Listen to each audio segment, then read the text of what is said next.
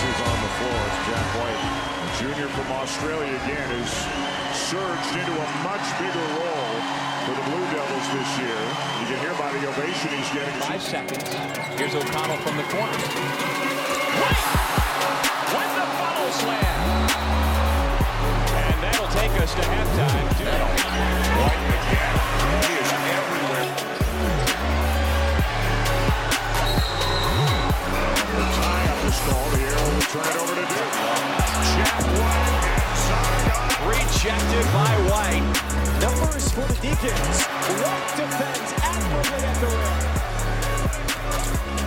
Brown goes baseline. Stopped again by the junior. Okay, welcome back to Saturdays in Gippsland on SEN Track 91.3 Southwest Gippsland and 91.9 SEN out at Track Latrobe Valley. It gives us great pleasure now. We're about to have a chat with the great Jack White, Aussie Jack White, that's playing out at the Melbourne United at the moment. It's a very warm welcome to SEN.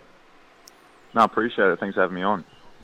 Now, Jack, I went through your history yesterday, and the first one off the bat, I've got to say, I'm from a football background, and I see you at 204 centimetres, which is the old 6'7" in the old school.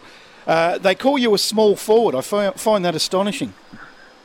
204 centimetres might be a bit generous. I think I'm hanging more around just 2 metres flat, but I'll take it. But yeah, I mean, in basketball, man, I'm kind of just average, honestly. Especially with our group, we got a pretty tall bunch of guys, like a couple of 7-footers and whatnot. But yeah, I mean, I guess I'm pretty tall by normal standards, but when I'm out on the court, yeah, it's definitely hanging around the average mark. You grew up in Traralgon, Jack. Was basketball always at the top of your agenda, or were you pretty handy at footy or some other sports? I mean, basketball was definitely at the top of my agenda. It wasn't something that I guess I really started to improve at that level till I was kind of a teenager. But yeah, played footy, played cricket, played tennis, played footy up until I was 16, and yeah, like wasn't too bad there, but just didn't have the I guess the same passion I had for basketball, and didn't want to commit to, I guess take it a bit more seriously.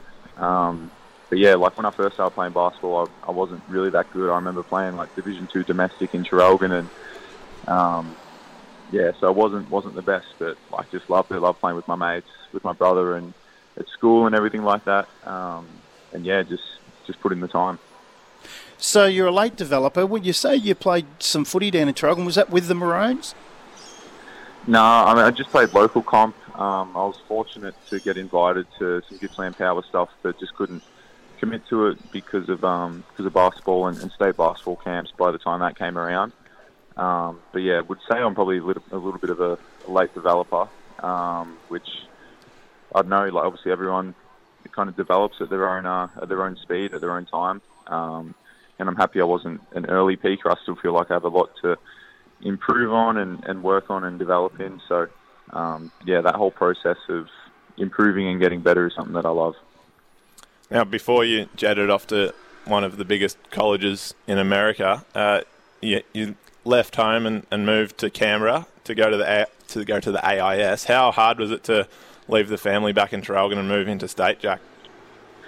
Yeah, it was tough. I mean, looking back on it now, it was like probably the biggest step in my basketball development. I was pretty fortunate to have a pretty good like under-18 nationals where we won bronze, and after that I got the scholarship offer to go off to the institute, and I guess after completing college and being on the other side of the world, like looking back and only being like a short flight or an 8-hour drive, 9-hour drive, whatever it was to get to Canberra, it was a pretty good stepping stone for me, I guess, in that process, because at that time I knew that I did want to go over to the States and do university over there.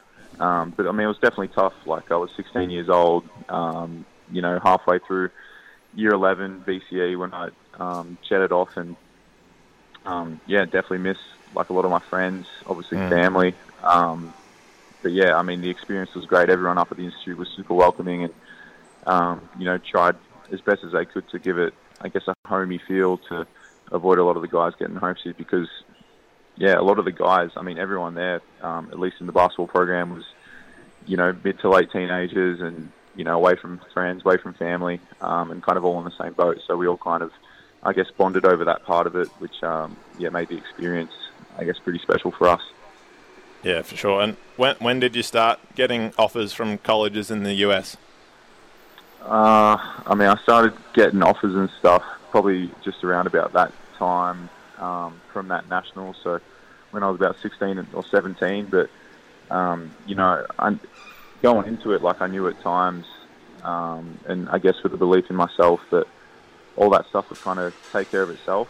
So I really didn't put all that much thought into it, while I was still completing high school, and, just had basketball, other stuff to focus on, and kind of just handballed all that off to my parents, so they could kind of deal with it and deal with the stress of it, because, I definitely didn't want calls midway through the night from coaches, having their pitch when I've got weights in the morning or practice or, anything like that. So I didn't really start getting into it a bit more seriously until I finished high school, which in hindsight, I'm pretty happy with the decision to do that.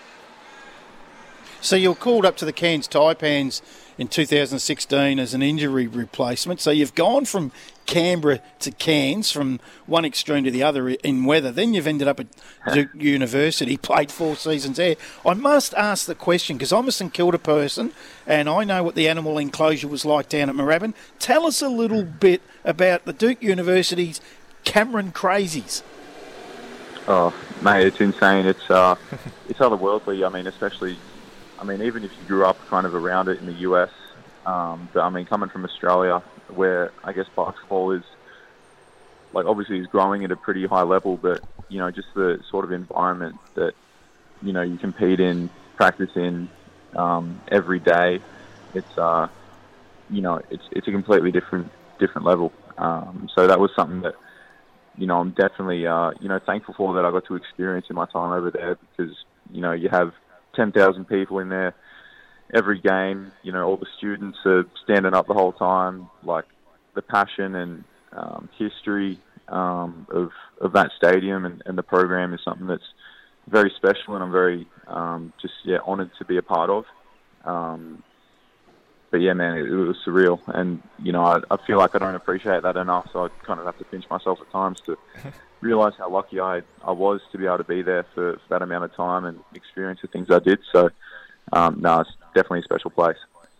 I was going to ask you how easy it was to choose Duke, because I'm sure you had lots of offers, but from that answer I can tell that it was a pretty easy decision to go to one of the best programs probably in the history of college basketball. And what's made that program so successful is Coach K, for those who don't know, Mike Krzyzewski, who's probably one of the best coaches in, I don't know, it's not a stretch to say in the history of sport. He's been at Duke for 41 seasons, and this year will be his last. So there's been a lot of media attention on Coach K lately as we get into March Madness. How influential was Coach K on your career, Jack? Oh, so influential. I love Coach. Even the success that he's had over his, obviously, over 4 decade,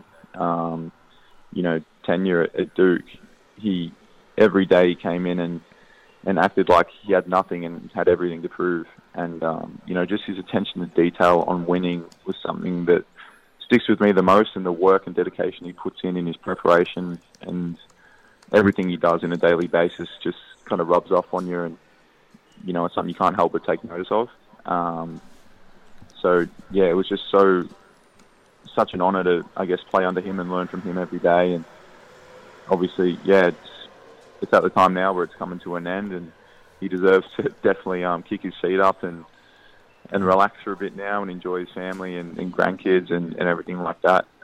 But, yeah, he just has such an incredible mind for the game. His experience, obviously, coaching NBA players at Olympics, and then, just the amount of success he's had, obviously winning 5 national championships, and hopefully the boys can make it 6 this year. That'd be an unbelievable way to go out for him. But, yeah, he's just such an amazing coach, an amazing mentor person. I can't speak highly enough of him. And when you were at Duke, you played with the likes of Zion Williamson, RJ Barrett, Cam Reddish, and you went on to captain the side in the last 2 years, playing alongside those guys, and obviously captaining Duke. How close did you get to getting drafted, Jack? Was there much interest there as you graduated?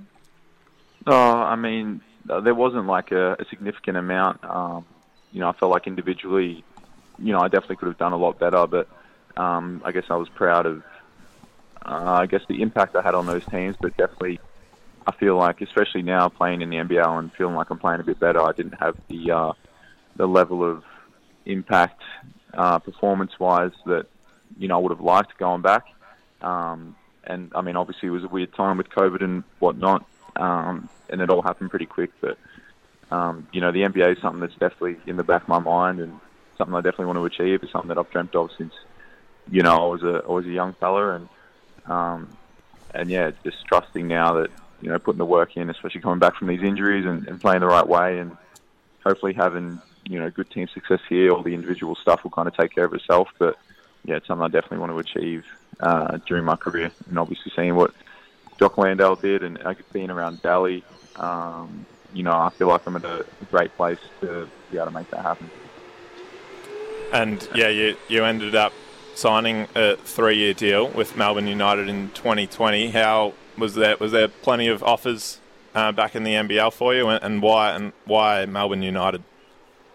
Yeah, I mean, I was pretty fortunate coming out of college, especially with offers and attention and whatnot from the NBL. But for me, every off season I had to do could always come and practice and work out with the guys here at United. Obviously, it's close to home for me, being from Traralgon, and Dino's a country boy. Reece Carter is someone I've known for years and years, and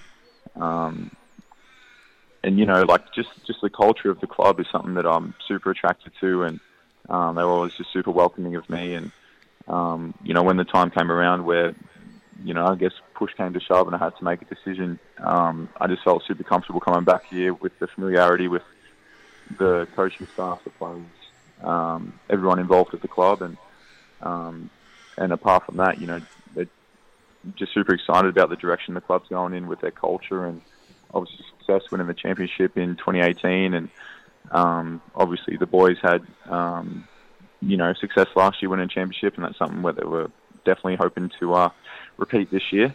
But yeah, I love this club. I love what we're about. I love the people associated with it. It's very nice to be close to home again and be able to see family and friends that I haven't seen in 6 years since I went to the Institute. So it all just kind of made sense. We're speaking with Jack White, the Melbourne United small forward here at SEN, Gippsland, Latrobe Valley, thanks to Harvey Norman. Now, Jack, you picked up an injury, an Achilles injury, which isn't a great injury, particularly in the sport of basketball. Yeah, no, it's definitely not a great injury. I've been pretty fortunate with injuries throughout my career so far, I guess. Like, I've had a couple of knee scopes and whatever, rolled ankles, but that was kind of the extent to it. And yeah, last year broke my finger, was out for a month, did the rehab, came back feeling good, and yeah, in my second game back, just did the most trivial movement compared to everything else I was doing throughout the game. And yeah, kind of knew in the moment when it happened that it was something I hadn't experienced before, and it was right in that region, and couldn't walk, and I just couldn't believe it. I was a bit of a mess after it, but I mean, injuries happen. Like, you just got to, I guess, move on to the next thing. And for me, that was, just getting the surgery and doing the rehab. And, I couldn't be more thankful for, everyone involved here at the club, at Melbourne, for their support with me throughout the process. I feel like I've had a really good recovery from it, and in a pretty, I guess, rapid way, like getting it done in 9 months and coming back and playing and feeling good, and feeling like myself again. So, it was definitely a tough time, and, I don't wish injuries upon anyone, but just very fortunate in the support that I had from, Melbourne United, my friends, my family, the basketball world during that time. It was,